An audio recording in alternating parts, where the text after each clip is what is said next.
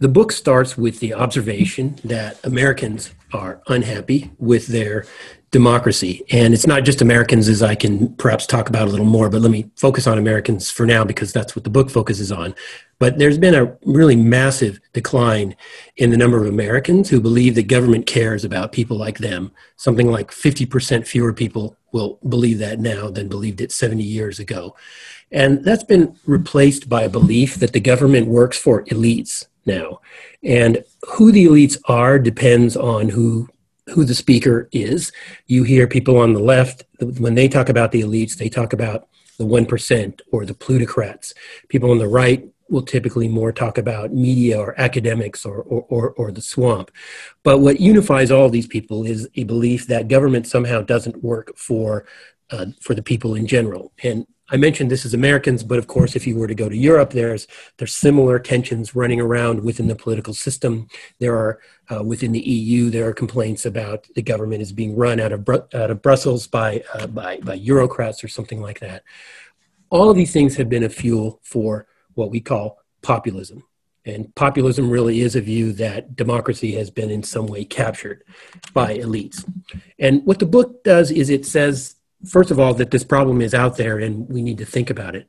But it also suggests that the way we're thinking about it right now is not quite right. And the way we're thinking about it right now it really boils down to one of two views. There's what I'll call the economic view, which is that people are frustrated because of economic change. They're blue-collar workers, they've lost their jobs due to globalization or automation for some reason, something like that. Or there's the cultural view, which is that people are frustrated because of immigration or globalization that's led to changes in their way of life, erosion of traditional values and so forth. What both of these views do, however, is they take what the populists say as something of a facade. So when the populists say that they're frustrated because they've lost control of government, the discussion amongst public intellectuals starts off by saying, okay, we hear that, but what's the real reason that they're frustrated? There must be something below this. And they go down and they look for these other causes. What the book argues is that we ought to take the populists at face value. And when they say they're frustrated because they're losing control of government, maybe we ought to see if they are. And the big first part of the book is actually dedicated to showing that there's something to this, that in the United States and most other Western democracies over, let's say, the last 50 to 100 years, there's been a gradual evolution of government so that it has become decoupled or to some extent separated from popular control. And the book is trying to explain that, document that, show that's happening, and then talk about what we can do about it. When thinking about the status of government, we should start by thinking about what the people think about the state of government. And one of the things that I think we just have to acknowledge is that the declining trust and confidence in government is not something that started really recently. It didn't start with the financial crisis in 2007, 2008. It didn't start with European integration in 1990 or so. It goes way back, at least to the 1950s. As far back as we can go with opinion polls, we've seen a gradual erosion of confidence in government and belief that government is working for the people, whatever exactly that means. And it's happened not just amongst uneducated or, let's say, blue-collar workers. It's also happened amongst educated workers. Everybody's confidence in government has gone down. And what that tells us is that if we're trying to understand what's been happening in government that's making people feel like this, we need to look for something that really goes back far in time. What the book points out is that what's happened over, let's say, since the early 20th century, for about 100 years now, is that our governments have gradually transformed themselves into institutions that are driven by experts. So to oversimplify, but we can go back before the early 20th century, we can think of governments primarily being small. They didn't do very much. And elected officials by Congress in the United States, by Parliament in other countries that were pretty closely connected to the people. What started to change in the early 20th centuries is government started to transform into what legal scholars call the administrative state. And so governments created these huge agencies which are now responsible for overseeing a lot of decisions. So in the United States, think of the Environmental Protection Agency or think of the Federal Reserve Board. These agencies now have become the locus of government decision-making so that the elected bodies are essentially sideshows, as well as courts have also risen in importance. The way this happened in the United States is a simple example. When Congress now wants to do something, suppose it wants to guarantee safe drinking water, it will pass a law, the Safe Drinking Water Act or something like that. And the act will say something like, we hereby charge the Environmental Protection Agency to promulgate rules that guarantee us to have safe drinking water. So Congress has affirmations or statements of values, but it turns over the actual governing process to these agencies. The key thing about these agencies is that they're populated by unelected people. They're people who are experts, but they're not elected.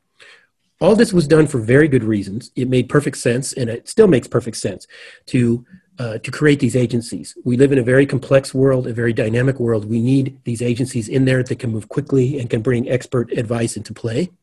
But it's had an unintended side effect, which we're starting to now pay the price for. And the unintended side effect is that we've turned over a lot of government decisions to people that are not elected. And so the link now between the people for who the decisions are supposed to be made, the link between the people and the actual rule makers is becoming very long and disconnected. So the question is, what are we going to do about this situation where we're having this disconnect and we're having a lot of our citizens now feeling intensely frustrated about their democracy? They feel they don't own it. Right now, in the public discourse, there are two views, and the book argues that neither of those are very good views. One view is that we should roll back the administrative state. Let's go back to the 19th century when we had limited government and we didn't have these administrative agencies, and there's direct popular control over elected officials who make the laws. I think that's really unrealistic, and it would be foolish for us not to take advantage of all the expertise and knowledge we have. The other view, which I find kind of scary, is to go all in on technocracy. So there is a strand of argument now in the public discourse which says, look, let's just turn over power to experts and let's just do away with this democracy thing more or less entirely. The book argues that we shouldn't do either one of these. What we should instead do is keep experts in there, but find a way to inject more popular control. And in particular, the way we can do that is to hold more referendums. So we take a vote on an issue. What I suggest is that the best way we can think about doing referendums is to have advisory votes. So they're recommendations to the Congress or to the Parliament about what it wants to do. We know from surveys that people want to do this. I mention this point because one of the arguments against referendums is often that people don't want to actually vote on issues. I hear this all the time. You'll see this all the time when you read and listen to commentators. But the truth is, from survey after survey after survey in the United States and essentially every other major democracy and many non-democracies, is that roughly speaking, 2/3 or more of the people in essentially every country say they would like, in fact, to vote on important national issues. Now, is this pie in the sky? Is this at all plausible? Well, unfortunately, I think for many Americans, it seems almost like a crazy idea, but I think the reason it does is a bit of American myopia. It's a bit of an island mentality. Within the United States, we actually vote on issues all the time at the state and local level. Literally every state and every voter in every state votes occasionally on some issue, whether it's a ballot proposition, a high-profile ballot proposition like in California, or it's a more mundane issue like funding for a school district or whether to allow a school district to issue bonds. Americans vote on issues all the time. This isn't a foreign thing to the country. But interestingly enough, the United States has never held a vote at the national level on an issue. And that's really interesting because almost everybody else in the world now does this. In fact, we are one of only like 3 or 4 countries in the world now that has never held a vote on a national issue. So a good chunk of the book is devoted to explaining, okay, what would happen if we did that? And it goes through some of the concerns that people have about voting on national issues, whether voters are competent to make these decisions, what about interest groups and so forth. And it reviews the scientific evidence for each of these. Because we have a large amount of scientific evidence on all of these things now. And it basically, the main thrust of the scientific evidence is that this can actually work fairly well. The key to this, of course, is to ask people to vote on issues which are within their competence while leaving the technical issues to the experts. So you really want people to vote on broad issues implicating their values or kind of general society-defining issues and leave implementation details to experts.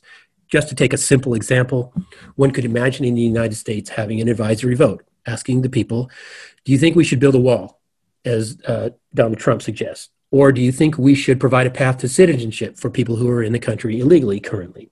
You can imagine having a national vote on that and asking the people what they want. The Congress would not be obligated to follow through, but I believe that having that vote would allow people to express their preferences and would increase the chance that Congress would actually move to bring their preferences into effect. If I had to boil it down to just two conclusions, there are two things that I would hope that the reader takes away from the book. First is that the U.S. was, this is for American readers in particular, but the U.S. was 250 years ago the pioneer in democracy. The country showed the world that democracy could be done, but it's now become a laggard. It's in some respects, not just this issue of referendums, but in some other respects, it's behind the curve in terms of democracy, and we need to get going and actually start consulting the people on important issues from time to time, like most other countries do, and it works. The other important point is that we have a problem with the decline in public confidence in our democracy. It's something that it's been growing over time, and it's something that we need to really take a look at because it's breeding populism. Populism at some level is healthy if it leads to calls for more responsiveness. We want government to be listening to the people. That's the whole idea. But it has a dark side as well. People are okay in democracy if they lose, as long as they thought they lost fair and square. They think I'll try again next time. But if they think the system is fundamentally rigged against them, then they're going to possibly start turning to autocratic leaders who want to tear down the system. The idea is if it's not going to be a democratic system, why don't I just get somebody? Why don't I have my autocrat instead of somebody else's autocrat? And we've seen some countries in other parts of the world. Latin America, unfortunately, has had a bad experience with some of these, where the people went down the path where they became so frustrated with democracy that they turned to autocrats because they said it just doesn't work. I don't think we're at all close to that in the United States. I don't want to say that, but I do think that as people become increasingly frustrated, they will start to lose confidence in the system itself. We ought to be addressing these issues now when there's not a bright alarm flashing, not treat them as somehow temper tantrums that people just are not willing to adapt to the modern world, but to understand there has actually been a genuine loss of control. And we actually have tools to fix it, like the referendum.